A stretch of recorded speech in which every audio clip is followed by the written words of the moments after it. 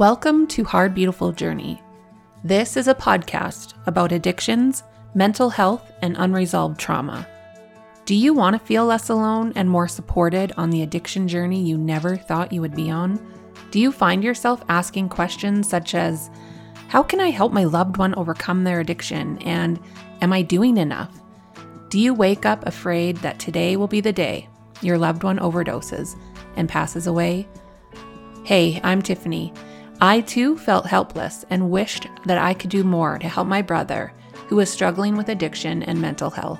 I wanted him to find the help he needed and turn his life around. But I kept telling myself, it's too hard to beat this. There are not enough resources. And I'm not a professional, so what else can I do?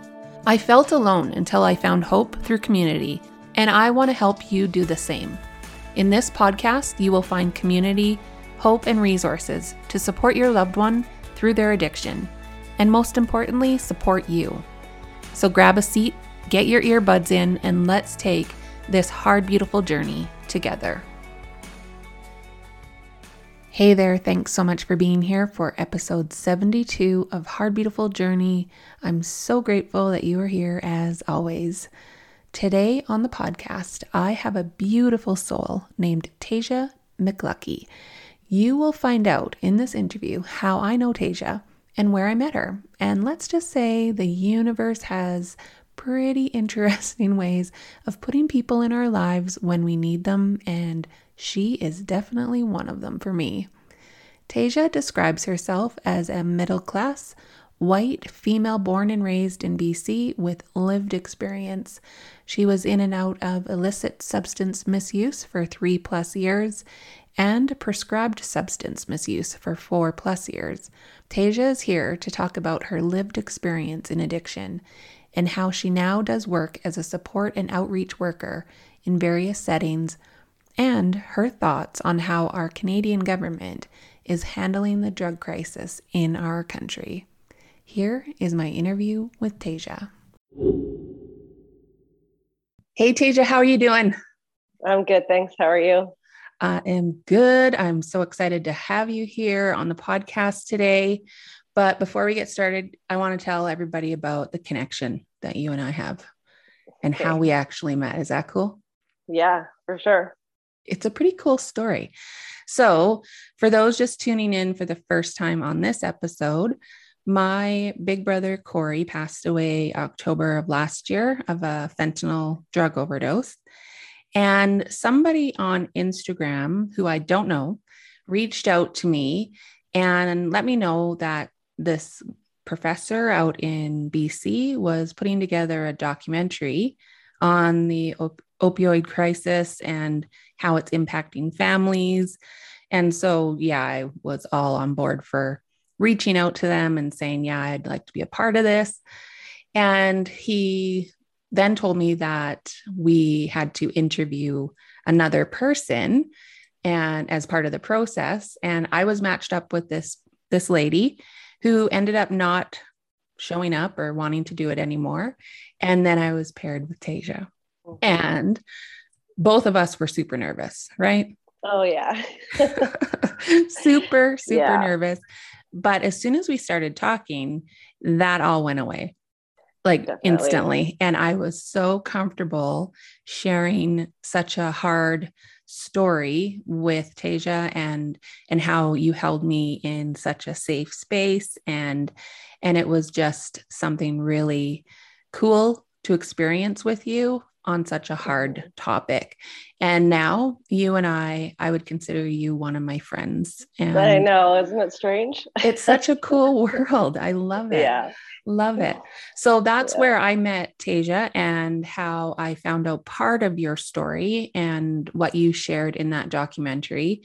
But it was actually in April when I went out to Victoria, where I was doing some market research and talking with you more about stuff that you're doing in this space, and where I knew I really wanted to have you on my podcast so that we could shine a light on some of the stuff going on in our country, anyway, in Canada, in regards to the opioid crisis and just the drug situation in general.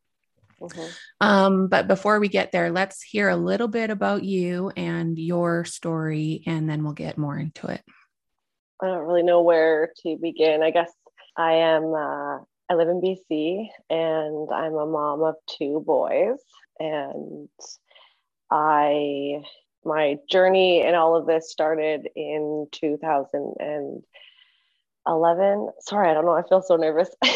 Don't be nervous. I was in a car accident, which is a typical story for a lot of people where they get injured and they get prescribed. That led to 4 years of prescribed substance misuse. And then to the point where I was also like purchasing on the side over and above what my doctors were prescribing me. There was lots of times when my family didn't know. And I really didn't know how else to get help besides going to a 12-step program, which I had done a few times. And then, went to treatment, completed a program. And then the 12-step, although essentially saved like my life, it was never really enough for me. I was always like the why kid. If someone said like, this is red, I'm like, yeah, but what makes red? Like, how many colors do you have to put together to get this hue of red? There's so many shades of red. What do you mean? Yeah. So essentially I got myself into a lot of trouble, but I also learned a lot along the way. Yeah. My mom always says I like to take the scenic route. But the scenic route shows you a whole bunch of things. It does. And I wouldn't change it. I wouldn't change a thing. I mean, I went through a period of time where I lost custody of my children. I lost even like as simple as access to my mom's house. One of my like biggest accomplishments through all of this was getting a key to my sister's house, which I still like. I think I've mentioned that before when we've talked, is like, I like still see her today. And it's, 3.5 years later where I'm like, I'll open the door. I have a key to a house. Yeah. That's such a simple thing, but it was a huge accomplishment. Yeah. And so like, I guess just getting back to like the why part of it, treatment was incredible. It was what I needed. And the type of treatment that I received was extremely hard. And it was, I guess I just learned how to just take a step back. But then when I left treatment after like I completed their 90-day program, I still was left with like, what do you mean if I ever use again, I'm going to die? And that, not saying that doesn't work. So this is what I'm speaking to is just like my own personal experience. I know others feel differently and that's okay too. Yep. And so what I dove into was the community action team in the community that I was living in. I was met by this new woman who she came in and she just like ran a train over this community in such a beautiful way. She never took no for an answer. She came from a ton of experience in the downtown east side. And I just was downtown like east side, meaning Vancouver, Vancouver, right? sorry. Yeah. Yeah. Where there is a substantial crisis. Yeah. Mm-hmm. Oh yeah. Mm-hmm. And a lot of overworked, underpaid, understaffed people fighting for this major crisis that has been going on for a long time. And so since 2016, since this has been announced, the issues stem back further than that. But what I've noticed is this divide between the fact that this is like a health issue and not like a criminal one. And the more that we continue to go and enforce and police this issue, it continues to add to situations that, your brother ended up in and my cousin and like countless lives. But unfortunately, addressing this issue in the ways that I feel and that I think that most people do when they understand what's going on is there's no money in it. Mm-hmm. And there's no money allocated, real money allocated to handling and supporting and dealing with this crisis in ways that work, is how I understand it. Yeah. And I think in turn, even if they did put money into it, this is going to take a long time to heal and to address. And I think what continues to add to it is, the general public sees us throwing money at this issue in these small efforts, which are destined to fail, but it will continue someone's political career. Mm-hmm. Mm-hmm. And we are not a long game country right now. We are really, I think at the end of the day, the people that are making these decisions, it's within like their own self-interest. It's like we are a populist vote country. So if this says, if a decision is going to further someone's career, regardless of like the harm that it's going to cause to the people beneath them, it's not really going to affect them because they're going to make their money and they're going to make their political gains, and then they're dead. Mm-hmm. So it doesn't matter. It's like, yeah, we're very individualized in that way. Mm-hmm. What are some of the things? So back to this lady that you were talking about, what has she done that you've seen in your community, and how that's impacting people? I don't really know like many specifics. What I do know is that after she had come, she coordinated the community action team. And I saw a lot of things kind of snowball after that. Our supportive housing, became successful, and she ran the shelter there, and she just seemed to come up with these funds that provided these resources. And she gave like people like me that don't have a post-secondary education a chance.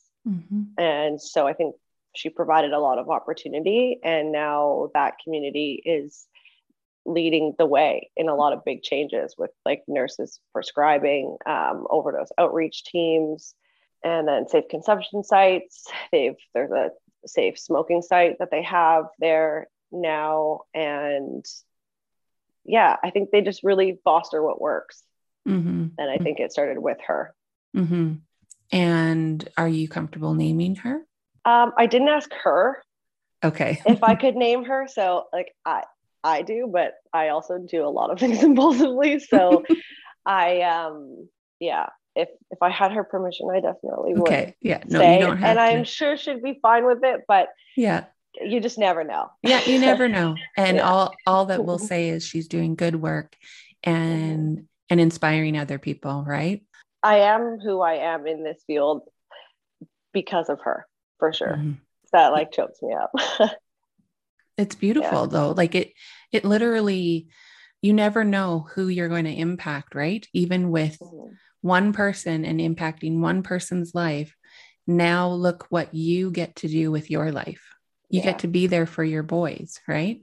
Yeah, for sure. So it literally takes sometimes just one person reaching one other person to make a huge difference. So that's all we need. Yeah. So what are some of the things that you've seen, because you've worked in outreach over the last, how many years? Couple of years? Since 2019. 2019. What are some of the things that you're seeing that are working with in the outreach program? Some of the biggest things I think work and that I see work is dismantling this model of telling people what they need, approaching people in a way of asking them what they need, and taking like this system of abstinence out of it. I think what works is like truly meeting people where they're at and just understanding that like they're people, they're just human.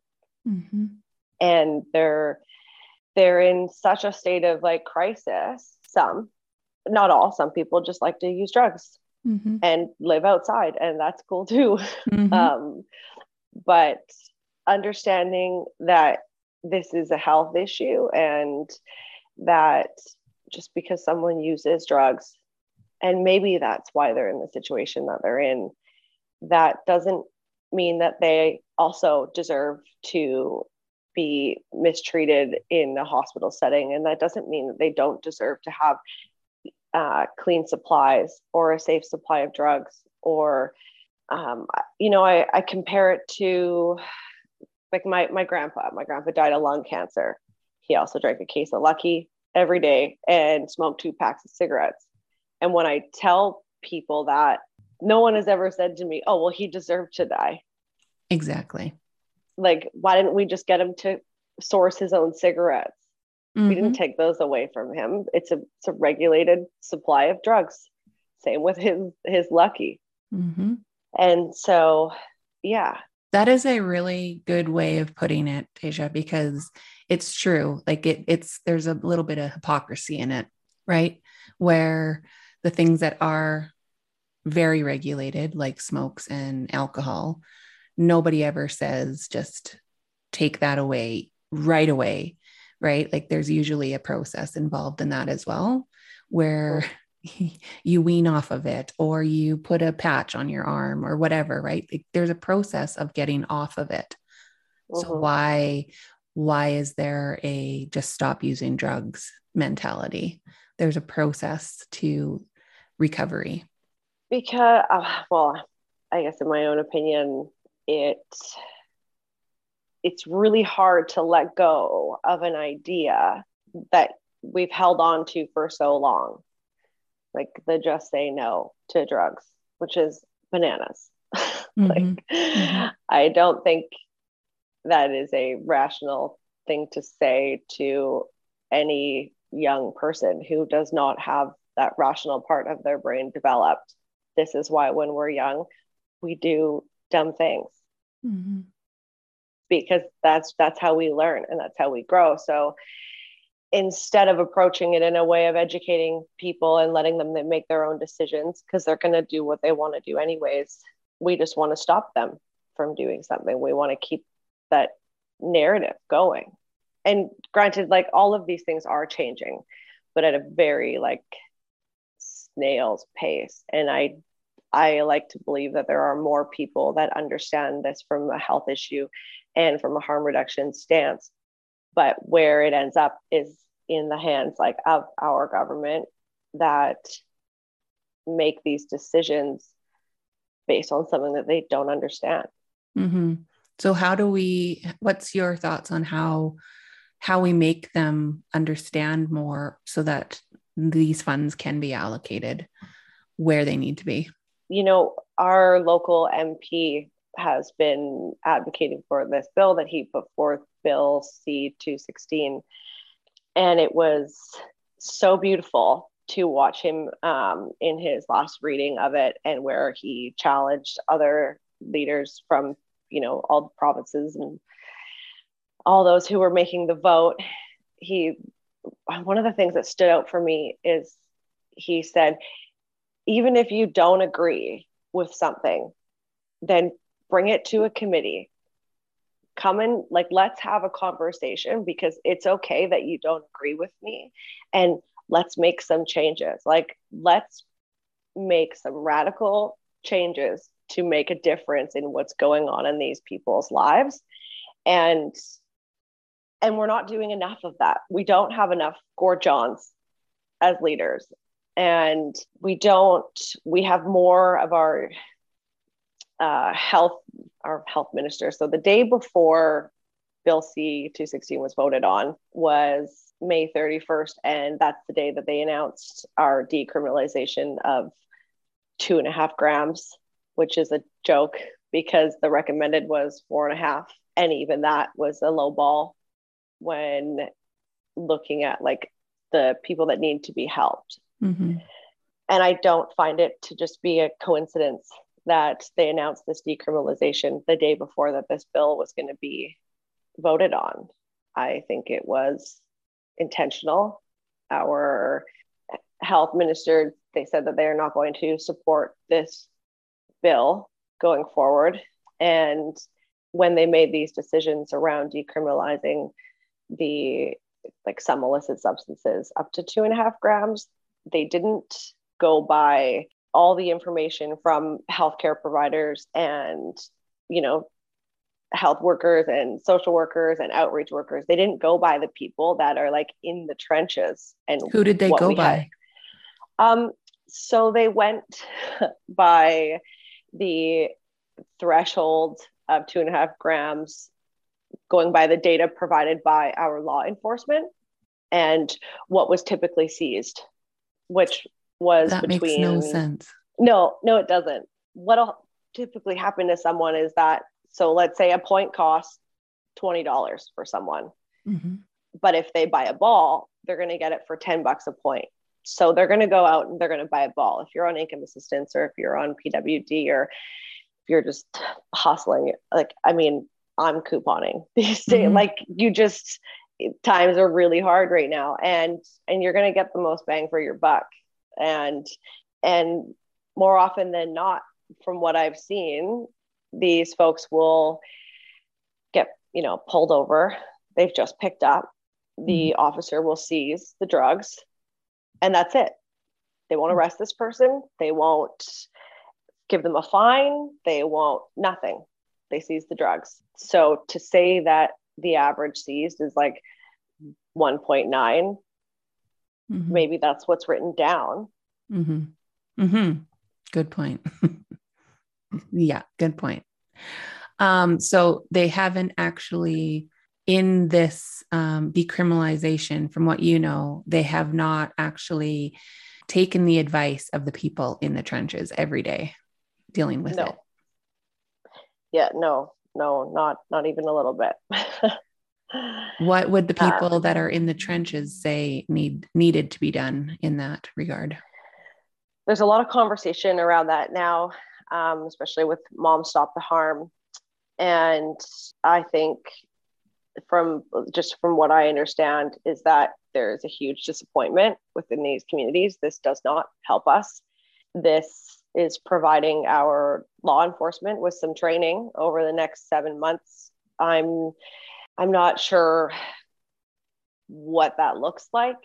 I'm hoping there's going to be some more education, but I just find it just another coincidence that we are putting more funds into enforcement and making it look like education. And not in the actual treatment or helping the people in the trenches every day with what they need. What do they need? What do the people every day in the outreach programs, and what do you think they need, especially in the rural and remote communities? We need to, I think, just to start getting loud. We just went through this pandemic of very strong, loud opinions on vax and anti-vax, and you witness some huge moves be made in that. And we need that same sort of support from our government as they gave to COVID-19 and that crisis.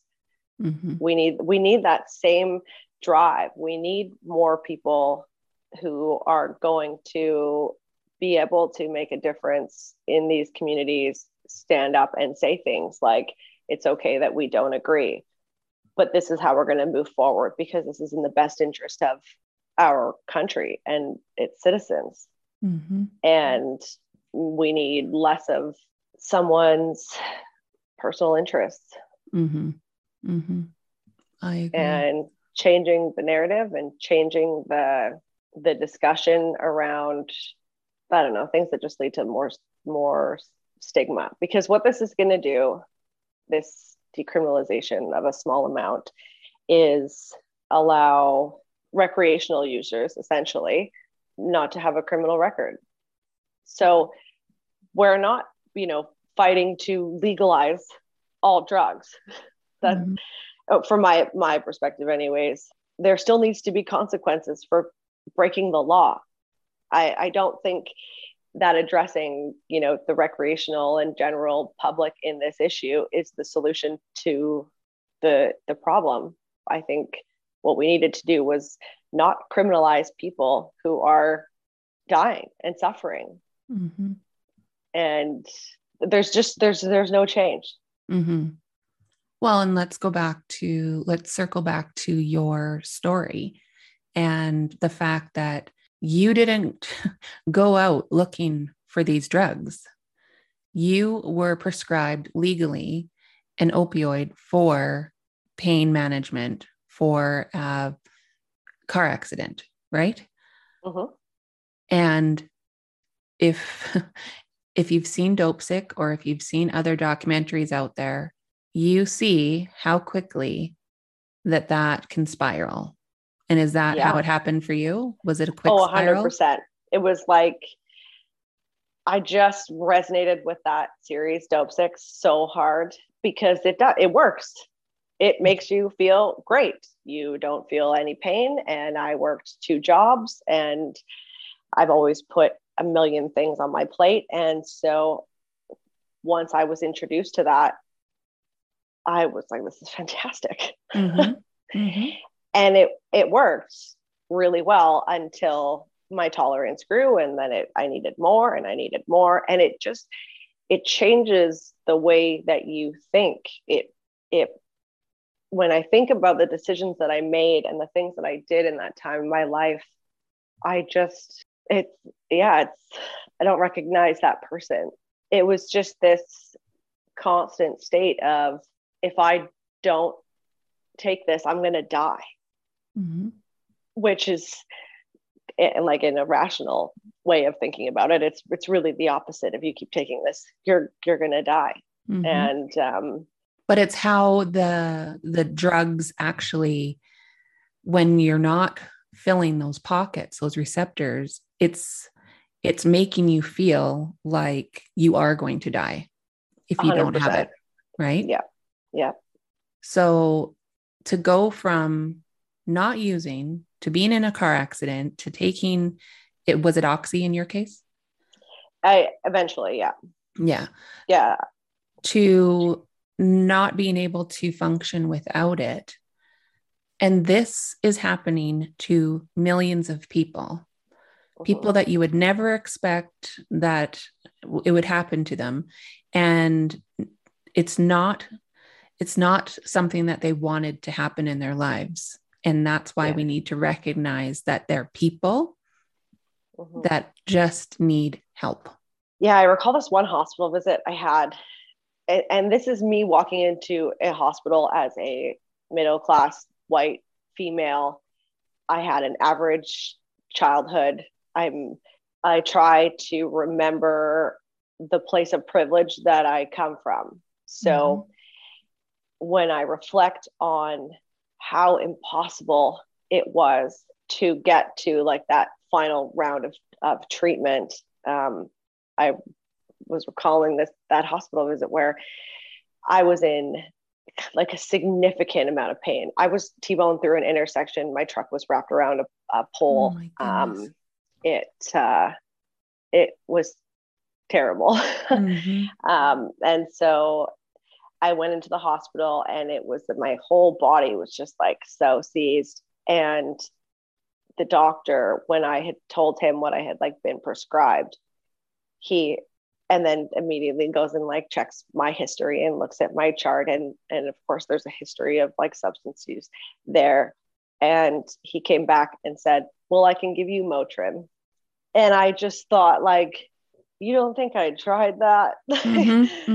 And I'm immediately met with shame and that I don't deserve to have someone treat me in like the state that I'm in.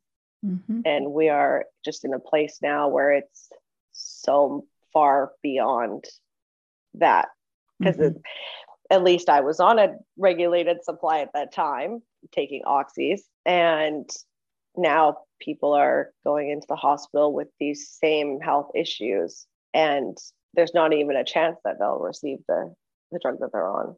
Mm-hmm. Yeah. There is so much work to do, Tasia, so much work to do. And what do you think, besides getting really loud, what do you think the next step is for people like me and you to do to make an impact in this situation? I have two versions of that. There is the side of me that wants to stay rational, stay respectful. Maybe that just comes from being a woman. Keep your composure. Keep your smile. composure. Yeah. Don't look crazy. But the other side of me just thinks, fuck that. Yeah. Get loud and get mad. I want to ask hard questions. I encourage more people to pay more attention and to ask those hard questions and to not be afraid to hurt someone's feelings. Mm-hmm. That's the world that we live in. It's like, don't rock the boat, and don't say the wrong thing, or don't make the wrong move. I don't know. I feel like there's a lot of accountability put on individuals to hold other people and their feelings and be responsible for them. And that is not going to fit in this narrative. Start, talking to your local MP and start asking hard questions and do it openly. Mm-hmm. Mm-hmm. And don't be afraid of the backlash. I mean, I'm not in politics, so I am not looking out for my career in that sense. And I'm not afraid to hurt someone's feelings, and I am not afraid to ask hard questions. I've fallen on my own face and gotten in my own way so many times that I know what I can survive. And I think that until we remove politics from these decisions and start bringing more light to it, that's the only way that things are going to be different. Mm-hmm. Absolutely. Well, that's why this is my way, this podcast, one of my ways of asking questions and shining light on it. And I definitely have other plans as well to get loud, ask questions, and just make a difference. Right. So yeah. And don't take, when the answer is these things take time. No, they don't. Mm-mm. Look at all the things that changed in the last 2 years that didn't take any time at all. How many times did our mandates change? Within weeks, every 2 weeks, something was different. Mm-hmm. It's a very good point. So sometimes it was almost every day. Yeah. So start questioning that. Mm-hmm. When someone says these things take time. No, they don't. Mm-mm. It just depends on what they're going to gain. Mm-hmm. So, and it's important. A lot of things have changed in our country. And just like before we finish, there was this one mom that stood up. I think, if I'm remembering it correctly, when they were voting on the bill that obviously failed, and just to speak to residents of Alberta, I think what she had said was, why are the lives of people in BC more important than the ones in Alberta and every other province? And I just thought that hit me so hard. And it's just one more thing to question is why are we being separated, and why are we being, pitted against each other? Because although some people might be really happy for our province, there are still going to be people who are going to resent that. So now what are we going to do? Start living like in the States where all these states are divided? That's not who we are as people. No, we're better together, collectively, and not pitting against each other in anything, let alone the drug crisis. Right. So absolutely. I heard about that story too. And it's true. We should not be doing it in one province and not other provinces, because then you do have that division right away. Yeah. Thank you, Tasia. Honestly, thank you for your time and your thoughts on all of this. And we definitely need so many things to change and be improved upon. There's way too many people dying. It's happening so much. And it's talking with people like you that have actually experienced it. I have not experienced the use of opioids or had an addiction in that way, but I obviously had my brother and I watched him struggle with it for years.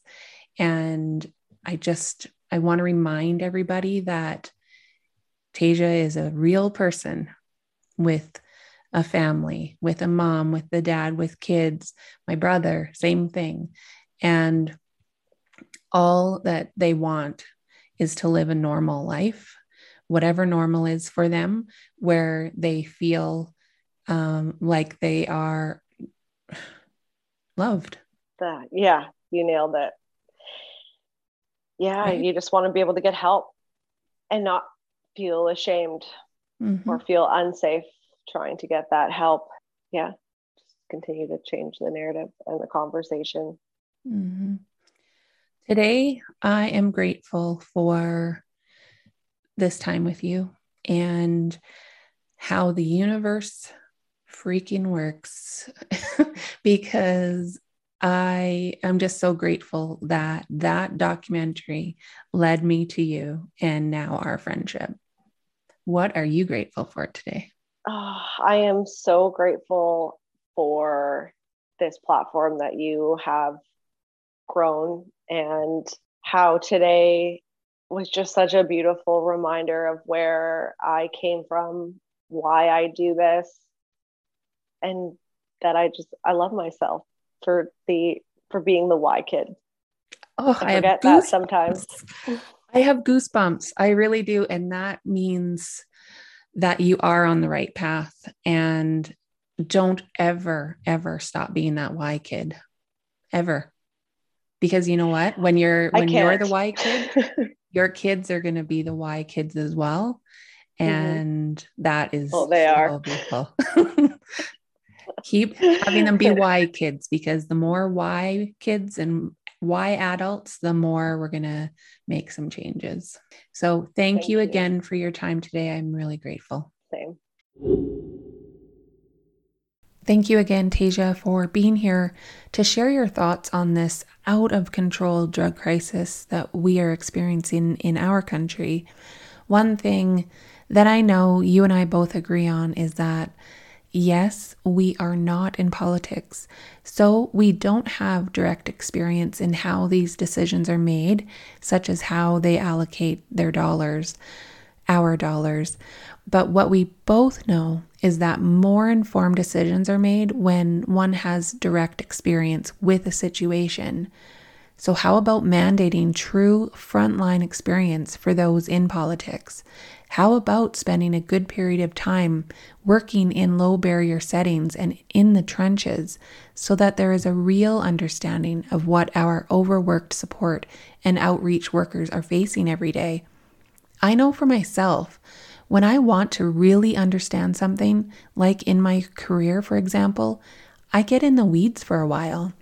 I have been known to get on a Panamax vessel loading sulfur in Vancouver on its way to China so that I could understand the shipping business better. I've been known to spend time in a shipping and receiving office dispatching delivery trucks so that I can hear the feedback, frustrations, and positive comments from the forklift operators and truck drivers. Sometimes it takes getting in the trenches so you can experience and see with your own eyes and feel with your own heart and soul what is truly needed to make a difference in others' lives.